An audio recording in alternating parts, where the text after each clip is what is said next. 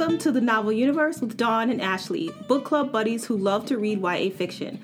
We'll discuss the good, the bad, the ugly, and oh my gosh, we need to talk about this right now.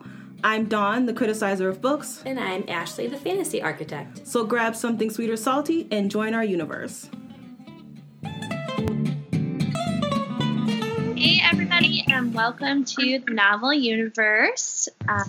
We are going to be discussing A Song of Wraiths and Ruin by Roseanna A. Brown. This is a debut novel, and we're super excited to talk about it today. Yeah. All right. Summary. You want me to do the summary? Sure, you can do one. All right, because I'm just going to say some stuff. I'm not going to read it.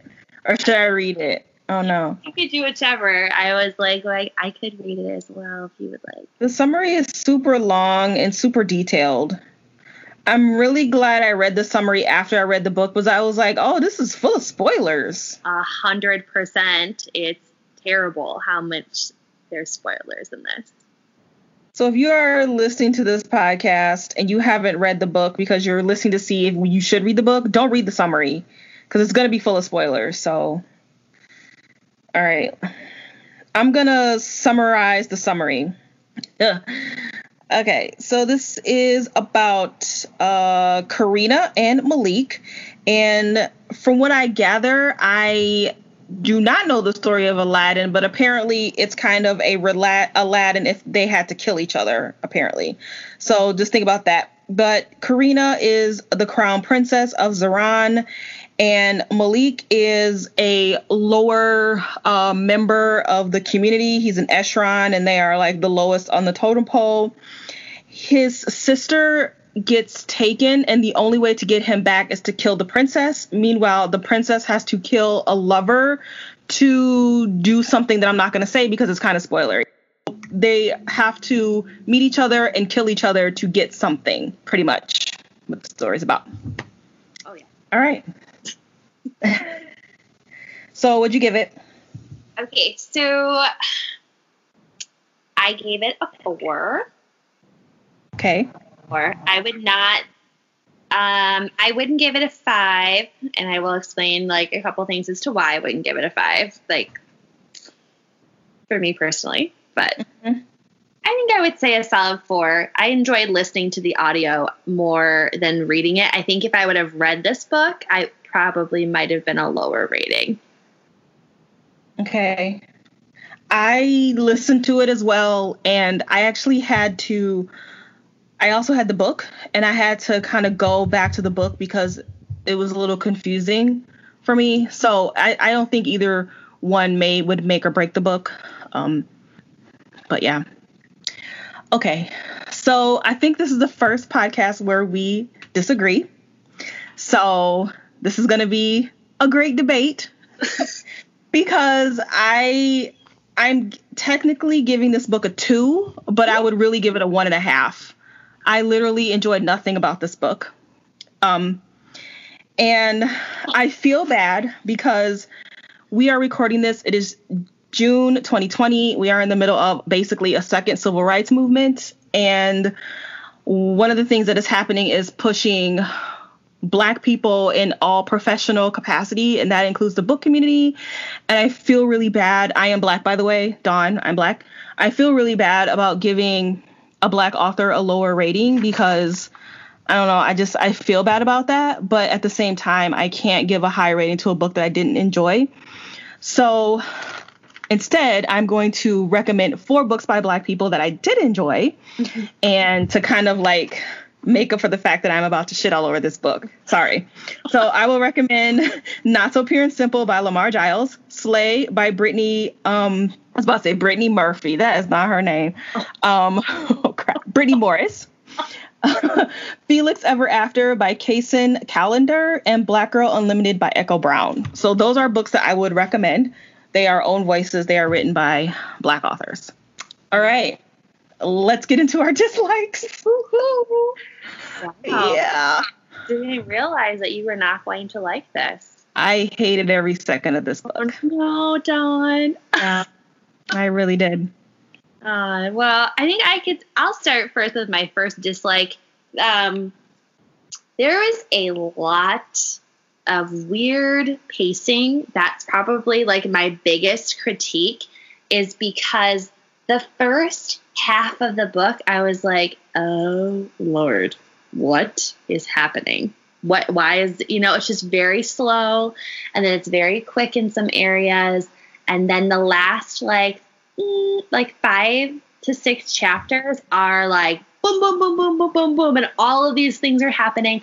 There's all these plot twists and like backstabbing and all this other stuff going on. And you're like, what just happened? And like this whole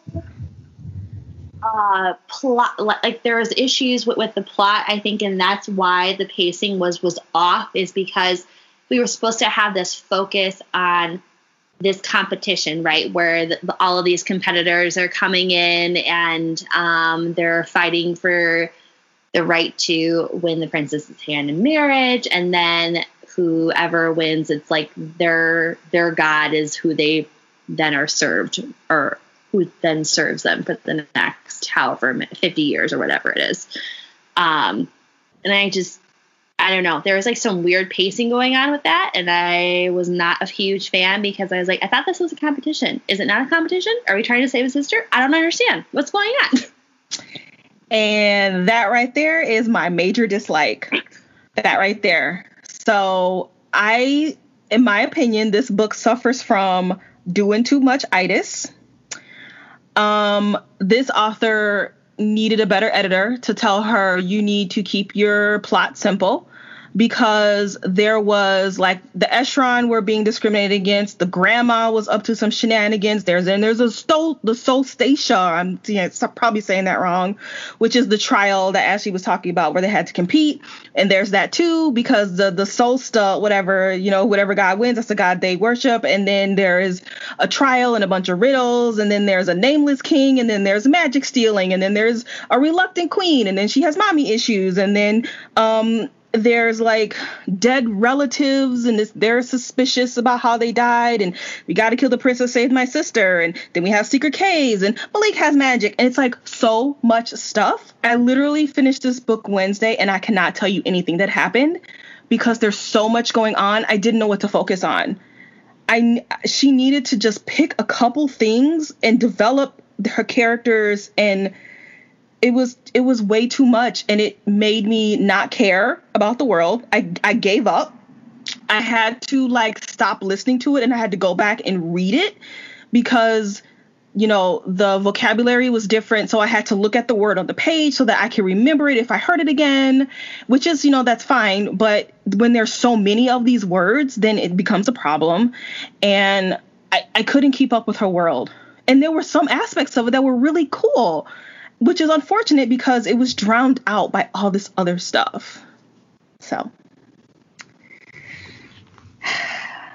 Yeah, no, I might have to lower my ratings now that I'm like rethinking about it. I was like, oh yeah, that's right. Yeah. I think I totally agree with you, because those were just such big issues for me that I was like, okay, I don't know why I'm still drawn into this. That's why I said, like, if I wouldn't have been listening to it, I probably would have been like, this is taking me forever Yeah. and ever. And then my second biggest issue with the book, I was upset about the tasks that were set for the competitors, right? So they are at Solstasia, and, there's a person chosen from each, like, magical god undercovering or whatever. I don't know how else to explain it, but like, they're all separated into these groups, like where they are born, like whatever day they're born on, that's the god that they worship or whatever it is. Girl, I don't know. I told you, I forgot. Oh, so I looked it all up because I was like, I have to, like, there was so much like Western African, like, mythology, culture, or whatever stuff like in this. I was like, ooh, okay. But that was my second biggest upset, was that we're supposed to have this competition, and there's 3 different trials, And I just felt like the trials were not as intense as they should have been. Like the first trial they go on is they had to like find these masks or whatever it was. And I'm like, they're just finding a mask? Really? And then if you just don't get it, you're just eliminated? Like, that's it? It was just, I don't know. I was not happy with the actual competition. And obviously that was not the overall plot of the story, was not this competition. It was all these other issues and people struggling with X, Y, and Z and doing this and doing that. Like there was so much content that there wasn't a clear storyline for that. And I was really excited about the competition, and that was just very poo-poo in the background. Yeah. Yeah. The story is very contrived, and I figured that out really quickly because I felt like the author was just putting a bunch of stuff. It was just a bunch of stuff, and there was not a lot of cohesion with the stuff.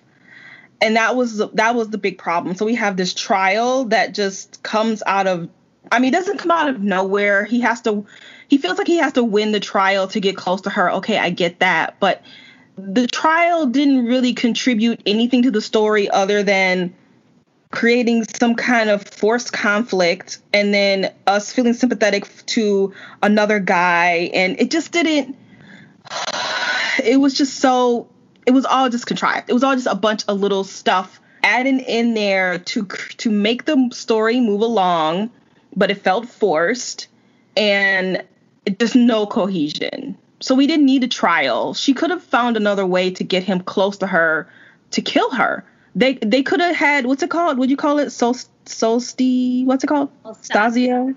Solstasia. They could have had Solstasia and just had a big festival, and maybe they met at the festival or something. Maybe it was a masquerade, and he had a mask on. She didn't need to do all of this extra stuff to get her story out there, and it killed the story.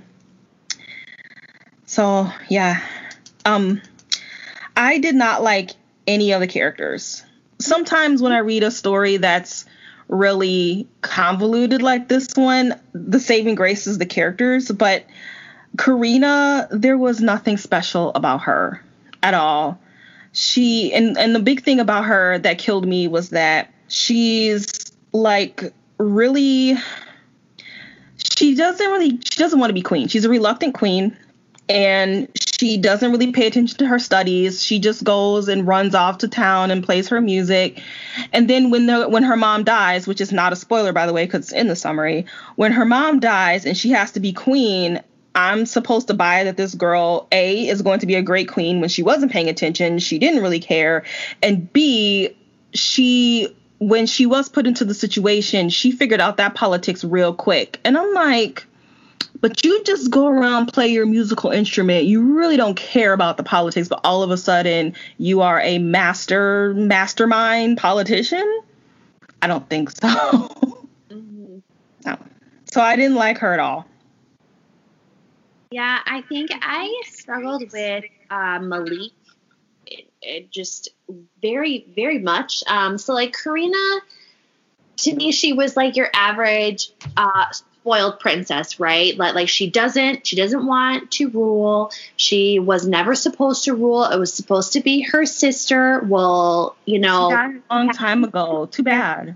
Yeah, something happens to her sister. So now it's like she's got to pull her bootstraps up, and guess what? You're the next heir. Oh, and by the way, there's all this other crap going on that you have no idea about. So I didn't like that because yes, she was a spoiled princess that was out to, she just wanted to play her music and she was trying to save up money to leave and whatever. But I didn't like the fact that when all of a sudden it was her turn to rule, it was like, all right, girl, like you aren't ready, but somehow you just overnight are just embedded with all of this knowledge. So I completely agree with you there. Like she doesn't know how to rule properly. And yet she's put into that situation. And Malik, because he was too timid, like just because we're supposed to see him as this like super empathetic, like dreamer person, right? Like he is struggling with anxiety and with depression. And like when he has his panic attacks, it brings on these hallucinations. And it's like you're supposed to feel for him. You're supposed to be like, oh my gosh, like that's terrible. Like there are people who literally struggle with that every single day. And I loved that particular use of his illness, basically. But I didn't like his character. Like he wasn't where he was supposed to be with the trials, and somehow he's always getting in trouble. He's always doing the wrong thing. And it's like, but I'm not rooting for him to get together with her at all. And he was a whiny bitch. I'm like, dude, if you don't stop crying, I mean, hey, I'm not into that. Oh, crying is weakness. No, I don't think that. But oh my God, man, we're still crying at the end of the book. Can we stop with the crying already? He killed me. He got on my nerves so bad. I liked his little 6-year-old sister better than him. She was funny. He was awful. I didn't like how he used his older sister as his crutch. He used her to center him so much. And I'm like, I don't like you as a character. You are too meek and like just, hiding under my shell. I would much prefer when no one saw me type of a thing. Yep. So, yeah. I would agree with you there. I did have a little bit of issues with those two characters. Big time. I also thought there was insta-love. This book really relies on their romance, and it was insta-love. I didn't buy it. I didn't like either of them, so I didn't care about their romance.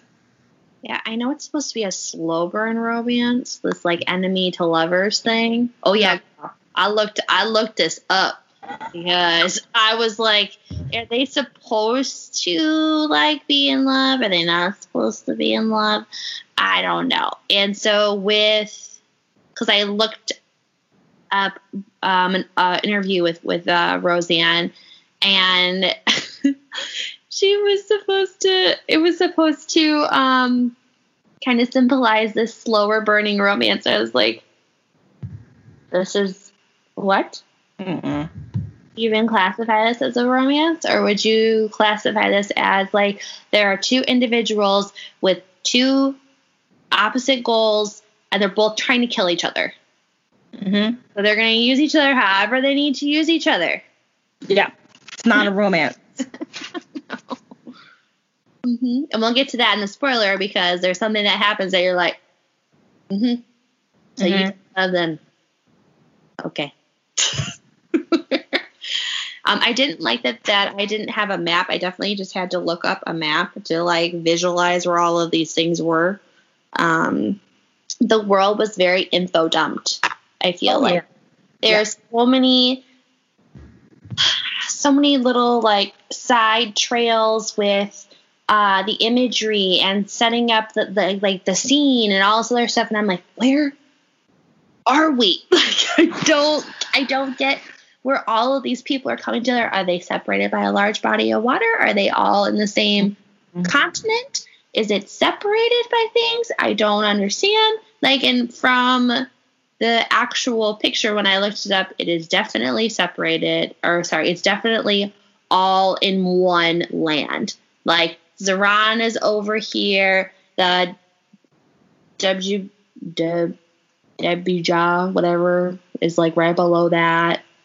And then a bunch of, they're just the Kisimoki, the Tiz, all these other places that aren't even talked about. The Eshron Mountains are like way over on this side. Yeah. It was lots of info dumping, and because she made her world so big, she had no choice but to info dump it, but she should not have made her world that big. It's too big. Keep it simple and then use other devices to expand it. I didn't even care about a map because I had given up by less than midway through. I had resigned to the fact that I wasn't going to understand this world. Because once I would read something and I thought I understood, something else would happen, and then I'll be like, wait, who's this guy again? Oh, it's I gave up. What was another one of your dislikes? I'm gonna get to it more in the spoiler edition, but I felt like, well, A, the book was formulaic because I knew who the baddie was immediately, and B, Karina's motive was not good. I felt like Malik's motive to kill her was he needs to get his sister back. Okay. But her motive was terrible. It was terrible. So I'll talk about that more in the spoiler section. But I think the last thing I put was there was a lot of telling and no showing. There was a lot of telling, especially Malik and how the Eshran were discriminated against, and it was just him talking about how he got bullied all the time. We didn't really see it. I need to feel how you feel about being an Eshran. I don't want you to keep telling me because I'm not going to connect with you and your plight. So that was a problem. I also felt like his magic was a Deus Ex Machina. I didn't think it was weaved into the story well at all. It was just another thing. I didn't like that. I had to reread like 3 times what happened when he was a kid because I wasn't understanding what was happening. So yeah, that's all the dislikes I had. Yeah, I didn't like anything about it. I literally didn't. I only liked one thing, and I'll get to that in our like section, but that's it. I didn't like anything about this book. I had a couple likes. Okay. Because I gave it a higher rating. But I really did. My first one that is probably, I don't know if this is the same as what you thought as well, but I really liked the fact that there was so much time and love poured into the African folklore. Okay. Like, she really put a lot of thought and headache for all of this stuff going on. So, like, I applaud her for trying to give us this super West African folklore-y tale, because at the beginning of the book, I felt like I was listening to a story, like a story you would listen to around a campfire.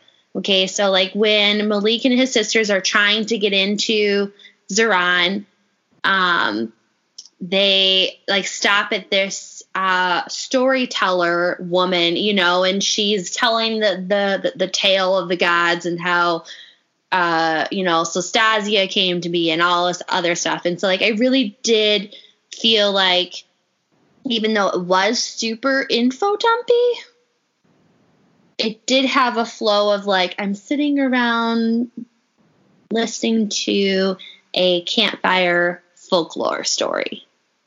And then all this other stuff happened, which is what we talked about in the dislikes section. But that particular section, I really did enjoy that part, even though it was slow. And I was like, okay, come on, let's get to the story. But yeah. Okay. Since Children of Blood and Bone, there have been a lot of fantasy surrounding like West African like folklore. And so I've read that before. So that wasn't new to me. I read this type of folklore at least 5 times in different stories. So I was just like, yeah, well, like if you're going to do that and set your story in like Western Africa or whatever, like you have to bring something a little bit different. I mean, there's nothing wrong with using the same plot because stories do it over and over and over again, but you have to set yours apart. You got to do something a little bit different. I mean, even down to her silver hair. The girl in Children of Blood and Bone had silver hair. Like you gotta, come on, you gotta do something a little bit different. It just, yeah. So fortunately I can't agree with that one. That's okay. Yeah. The only like I had was I liked the concept. Like, I like that we have this kid who has lost everything. In order to get his sister back, he has to kill the princess, who, of course, inevitably he's going to fall in love with. And at the same time, she has to kill him. I thought that was interesting, but the execution was flawed, really flawed. So that's the only thing I liked, was the idea. Yeah, I mean, I would agree with you there.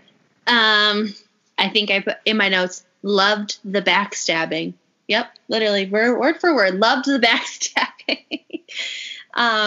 Between the both of them, I really enjoyed that. And then there were a couple other backstabbing moments with some secondary characters that we can discuss in the spoiler section that I was like, oh, okay, that's happening. Okay. So yeah, I definitely, I did like that because I wasn't ready for it. I didn't pick up on it. And that probably was because I was trying to focus on all of this folklore going on. So I didn't see like all those underlying tones of who was actually the villain in the story. Oh, okay. Yeah. So my next big like that I had was there was some real life struggles in this book, meaning with Malik in particular, because he struggles with anxiety and destructive low self-esteem and all of that stuff. I liked the fact that Roseanna Brown actually struggles with that itself from her own personal life experiences. And so the way that like Malik's panic attacks and his anxiety and all of that and how it is focused on within the book, it was nice to see that the reason why it was in there was because the author had also struggled with that from her own personal experiences. And she quotes that she's hoping that anyone who's ever been in this situation before, where they've had to choose between their own mental well-being and the greater good / needs of other people around them, will see themselves in Malik.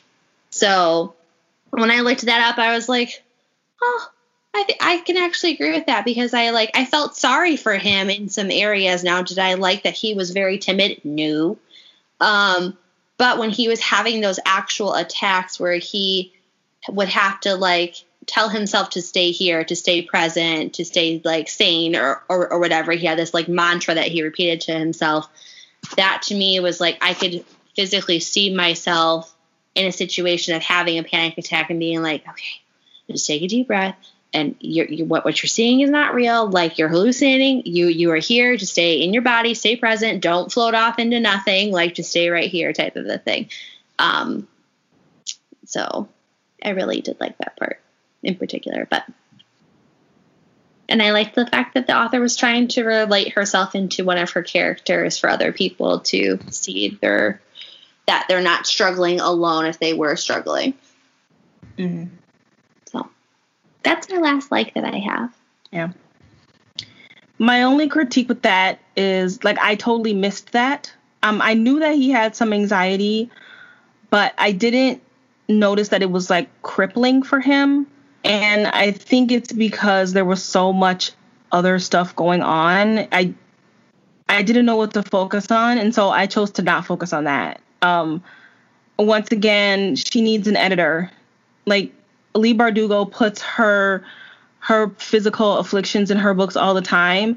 And the one thing you remember about Kaz is his cane, and he doesn't like to touch people. Like, we remember that specifically about him because that was a part of him and the story. Even though there was other things going on, it didn't get drowned out. So I felt like all of the anxiety with Malik was just drowned out by all the other stuff. She just needs an editor. She has a good idea. Her writing style isn't terrible, but she needs an editor. She needs someone to be like, girl, you need to cut this out and this out and this out and focus.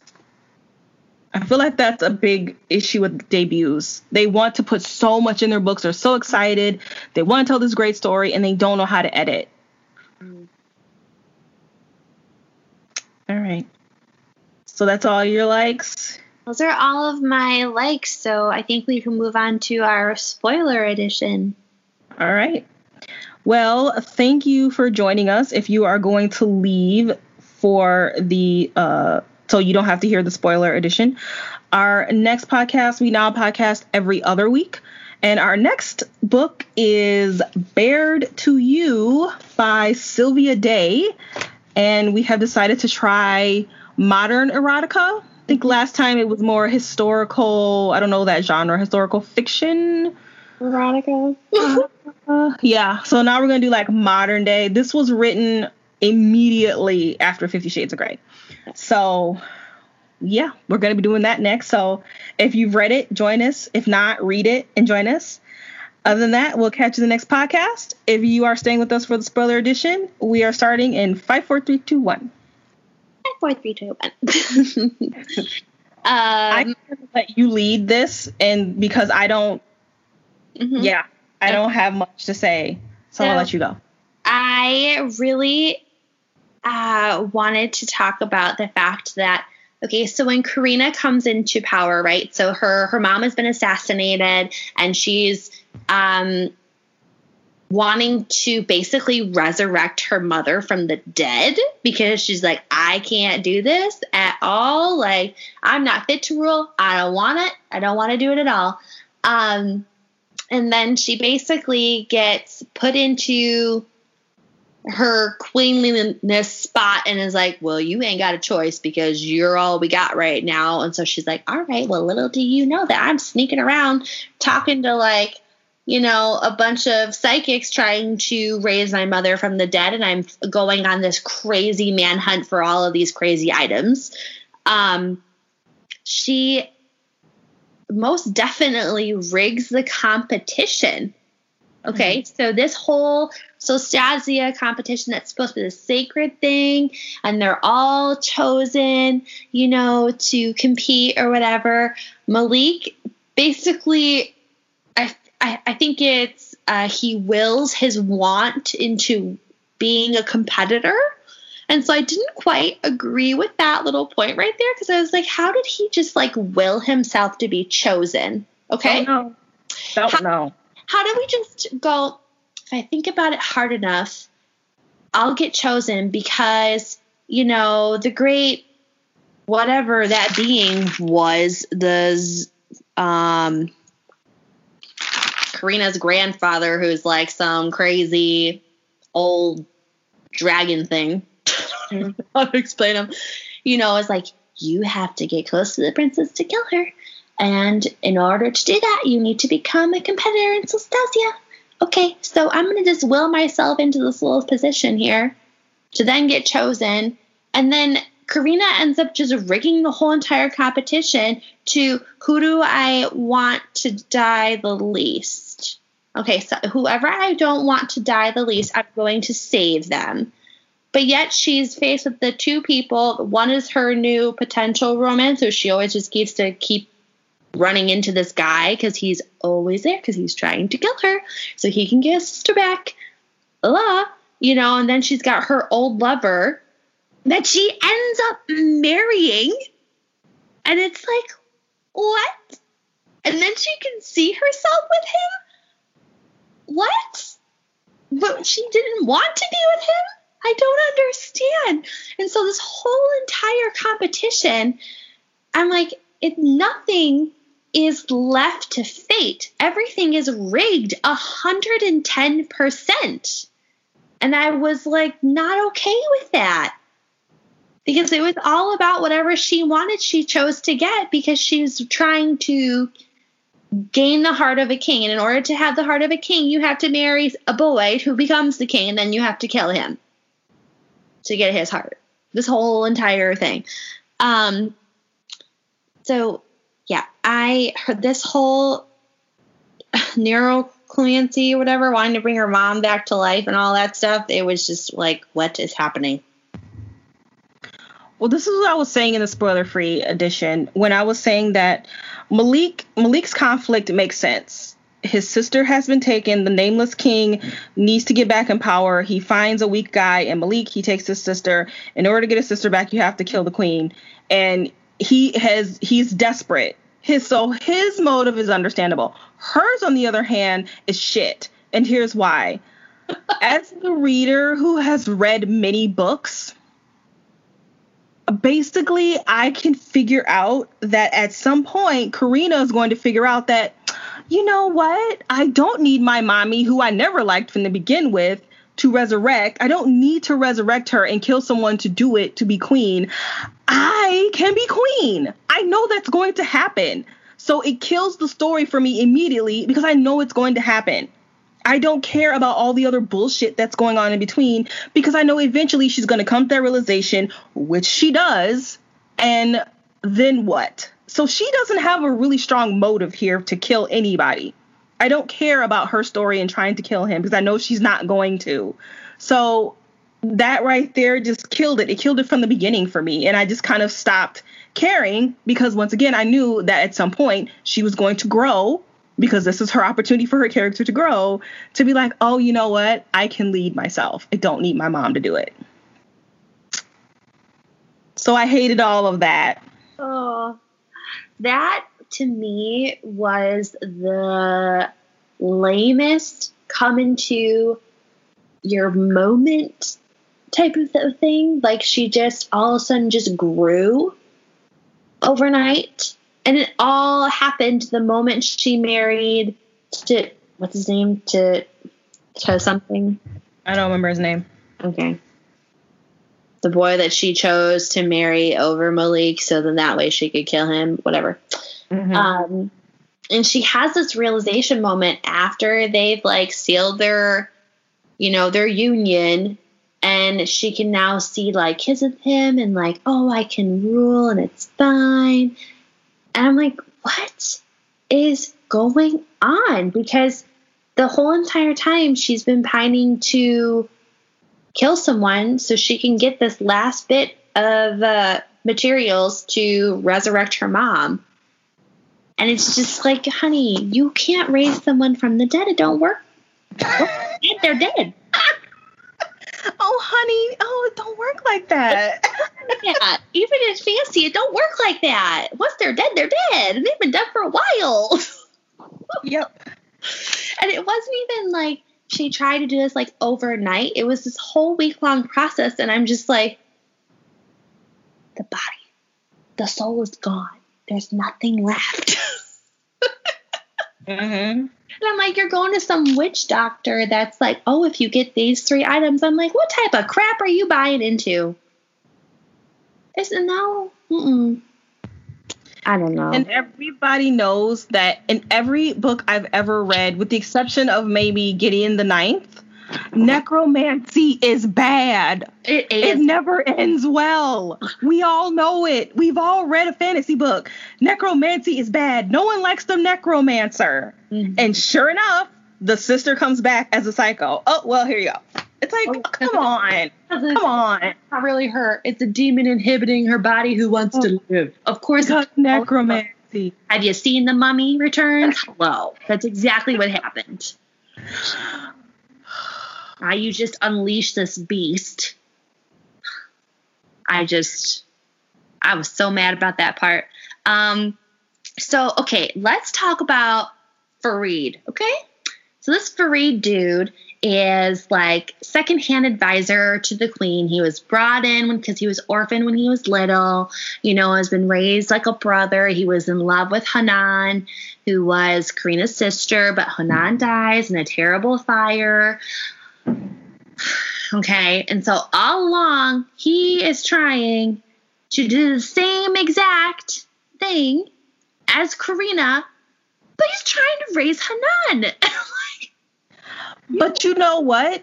His motive was way stronger than Karina's. Oh, I know. He loved her. He loved her. I know. And he hated the mom and everything she was up to. So his motive made so much more sense than Karina's did. Mm-hmm, mm-hmm. But I did not pine him as someone who was like psychotically, influenced by necromancy. Like, what is happening? Because to me, he came off as like a super well, calm, collect guy he just lost the only mother he's ever like known in his life right now. And now he's left to rule with the sister that he did not want to be with because the one that he wanted to be with is now dead. So I could understand his bleeding, broken heart when like the queen dies and all this other stuff. And then when he turns on her, I'm like, what? I saw that coming. When he opened his mouth, I was like, oh, well, he's the baddie. It's always the unsuspecting one. And all those okie dokes that Roseanne was trying to pull with that other counselor, I was like, that's bullshit. I know it's Fareed. Just get to it. It's so obvious. Oh, no, I missed it 100%. I thought it was her servant girl. Oh, I saw that one too when she tried to. Once again, Roseanne tried to pull the okie doke. I was like, no, she's not a baddie. She's gonna do a double, triple agent. I saw that coming too. No, I thought it was her 100%, and I was like, what? And I think I just wrote off Fareed. Like, that was my bad. I think I just like wrote him off and was like, okay, you're just trying to keep your head in your position. You're going to do whatever you can to make that work and yada, yada, yada. And then when I saw, I was like, oh. So for me, I guess that particular plot twist, I was taken by surprise. And I think that's why I gave it, the rating that I did was because of that. I didn't expect that. Yeah. But I also didn't like that, like, it wasn't just Fareed as the villain. It was also her great-grandfather that was, like, pissed that his wife, who was the goddess of whatever, killed their son. So he's been trying to gain vengeance on this line of Karina's family ever since. So they've like blocked off the kingdom so she can't go anywhere, which is like, where did that come from? What do you mean she can't go anywhere? I don't understand. Why is there some hidden pathway underneath this whole entire city that she finds out after her mom died, before the night that her mother dies is the night that she learns about her history as a Zerardian. And I'm like, No. If you were supposed to be the next ruler, okay, and your mom ruled with an iron fist, she was supposed to be this very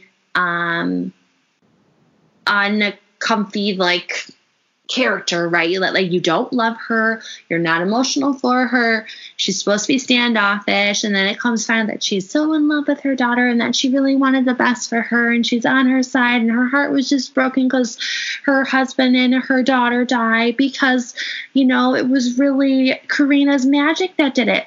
Sorry, what? Karina has magic? I don't understand. Yeah, but you're just proving my point of the doing too much itis. Mm-hmm. So I knew something was going on with Karina because she had consistent headaches. Oh, yeah. Consistent headaches. And mind you, we just read House of Dragons by Jessica Cluess, okay? Like, and so when I was hearing about these headaches and this tension building up, I'm like, she got magic. Where's it coming? Mm-hmm. Where's it coming? And then we kept bringing about, like, the death of her sister and her dad and whatever and all this stuff. And I'm like, so she killed him. Okay. Like, that to me wasn't a big surprise because everyone disregarded her anytime it was her headaches came up, and they were just like, oh, you need to go lay down before you kill somebody. Do you know what they're thinking? You need to go rest a little bit. And then there's like this hidden lost people that have like the marks on them and all this stuff. What was her general's name? What was her name? That, like, I want to call them like the Black Knights, but they're not the Black Knights. Once again, I don't remember anything. That, like, take her away at the end of the book and they're like, oh, you're going to go live with your people who actually have this power. What? So, what did you think of the hyena woman? Was that the maid? She was the one who told a story at the beginning, and she consistently was intervening with Malik when he was having like breakdowns and I don't know how to win this competition to kill the princess because I have to kill her so I can give or get my sister back, whatever. Do you remember? She was. I remember some of that. I honestly don't have an opinion.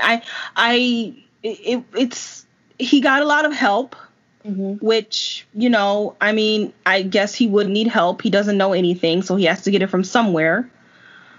But at the same time, he didn't really do anything on his own. Somebody had to tell him what and how to do almost everything. That gets old after a while, because as a reader, I'm thinking to myself, once again, I'm supposed to believe that this guy is going to defeat whatever when he has to have everybody tell him what to do. No, you can't set your character up as a weak person and expect the reader to buy in to that he's going to become the hero. So everything about Malik was just, even his little magic, and even when you were talking about the beginning of the spoiler edition, how he just kind of willed himself into the competition. Okay, and now he's probably the most powerful person in this whole world now, because of course he is. He's the chosen one, of course. Give me a break. His magic was very convenient. It came on conveniently, and I didn't really like it. Yeah, and that was another thing too, is that like I understand that I think what she was trying to do, Brown, I think Brown was trying to make it so his magic was seen as him defeating his anxiety. So like the things that used to plague him before were now his greatest strengths. Like I see like why that happened. I get that, but I didn't feel like that was gained from his own personal experience, because he had someone consistently holding his hand and telling him like, you might want to do this. You might want to go over here because this is what's going to happen. And then like the Wraiths just start helping him all of a sudden when they've done nothing but inflict pain before and fear. Like that to me didn't make any sense. Like they're just all of a sudden going to help him, and then like there's this one scene with him in the hyena where he learns about this hyena lady, when she tells him that if you're unhappy with this ending, to make a new one. And like there were some good quotes like that throughout the book that I did appreciate, because I didn't feel like we were sitting next to someone having a conversation in like our day and age. Like it was well written in those moments. Because I was like, oh, well, if you don't like it, then just change it. Like, and she's trying to teach him, like, just because a story has been told doesn't mean that it always has to end that way. Like, you are the one who can change your future and whatever. And like, okay, I get that. But I didn't like that he always just had exactly what he needed in that moment. The one part I did enjoy with him struggling with what he was given and what he wasn't given was that he actually stabs her. Like, I was very happy that he stabbed her. It wasn't like, oh, I can't believe he did that. Isn't he supposed to love her? I was like, yes, finally, a good character is actually following through on the plan that he was set out to do. Regardless of his feelings for her, he was ultimately trying to get his sister back, and he would do whatever it took to get her back, even if it meant that he had to die himself to do that. And so like that, I was like, thank you so much for not making this, I love them too much, I don't want to kill them. He stabs her, and she should have died, but the whole power over the city was like, oh, you ain't gonna die because you're like the heiress here, it's fine. Like, we've got like special healing powers, and like that whole thing happened, and I was like, whoa. But that part I was very, very happy about. And I know some people are like, oh, I can't believe he stabbed her. Oh my goodness. Like, I love him even more. I'm like, no, he's just stabbing her because he wants his sister back. Yeah. He doesn't actually love her right now. So. I think I had one more other quote that oh my gosh, I was laughing so hard at this line. And this was towards the end of the book, and the hyena is now talking to Karina, which somehow now she's speaking to Karina, which I don't even remember how that happened. But her words to her were, "You look like someone pissed in your favorite watering hole." And I'm like, what is this, the Lion King happening right now? Oh, I was laughing so hard, and I don't know why it was funny, but it was like there were some really well-written parts of this book. So, I don't know. I think overall, this whole, like, Karina having storm magic wasn't really spoken about, and I was kind of upset about, like, about that. And I want to know what's going to happen next, because it does leave us with, you know, a cliffhanger. Like, they're both going to see each other again soon. It's been told, you know, and it's like, but now, Malik now is siding with Fareed out of nowhere to gain help, because I guess Fareed also has this power of race, you know? And I was like, I'm so unhappy with that, but I was also happy with it because it was not your average ending to a story. Yeah. I was like, what is he thinking? Is he that stupid again? You know? It's like, now I want to read that. For me personally, I know you probably don't want to, but for me personally, I want to read the second one because I want to see, like, well, how dumb are you? Like, you are, you know, Eshron coming into the Zerani, like, country, and, like, you're trying to be escape refugees, and now you're siding with someone who is psychotic, just raised his dead girlfriend from the grave, and guess what? It's not really her. But now you're wanting to battle together? What? I don't get that. He still doesn't have his sister back, though, right? So maybe that's why? Nadia back. He got her back. Because technically, he kills the dragon. Because the dragon, remember, it, like, infests himself into Malik. Oh, yeah. Oh, so that's why Fareed. So maybe it's really the dragon that's siding with Fareed and not Malik. I forgot that Fareed. Yep, because he's not technically dead. He's still in Fareed's body. Yeah. You know, no body, no daddy, as you say. Mm-hmm. Yeah, I mean, overall, I don't know, like as Dawn stated at the beginning of this podcast, there are definitely some better written novels by Black authors.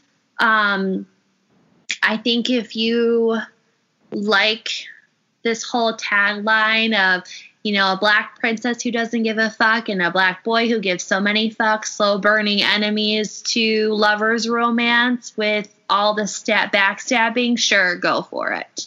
Who wrote that tagline? That's not on the book. It's one lady, Jules, wrote this. Goodreads. I was reading through other people's comments. You know, I always do like an author background check and all this other stuff. You know, so I'm like trying to see if all of this like lines up. And like Brown most definitely hypes up her book as that. Like it's supposed to be this, like main female protagonist is like, I don't care about nobody. I'm doing whatever I want, you know. And like I said, she does write that she wanted to have this as a enemies to lovers slow burn romance novel. It's definitely a slow burn. The almost no burn. It's like this little itty bitty of a flame. If she wants to read a slow burn, she needs to read some Mary E. Pearson books, because those are slow burn enemies to lovers. Yeah. I don't know what this was. Mm-hmm. This is not that. I would agree 100% with that statement because Mary E. Pearson is the queen of a slow burn. Yeah, enemies to lovers, too. 100%. Well, I'm excited to see what you think of Bared to You. Mm-hmm. I'm not going to give you any hints as to how I felt. So, yep. I would love to see your face during some moments as you read it. Because, yep. Yeah. All I'm going to say about that. Yeah, so July is our romance novel month. Mm-hmm. We've deemed it to be. So, what was the one you chose that we're reading that right after? The Bromance Book Club. Bromance Book Club. Okay. By Lisa K. Adams. So, all right. Yeah, that's it. So join us in July because we are going to be doing our romance month. That probably has some really bad romance novels. So if any of you have some good romance erotica novels for us to read that is not anything with Moss or 50 Shades, let us know. Yes. Please let us know. Neither one of us reads romance like that, and we need recommendations badly. Because apparently we don't know how to find good authors. This genre. No. All right. You want to do the outro? I don't even know what it is. I did. So thank you so much for listening to our book review of A Song of Wraiths and Ruins by Roseanna A. Brown. We hope you enjoyed this podcast, and we can't wait to catch up with you in our July podcast in a few weeks. Bye.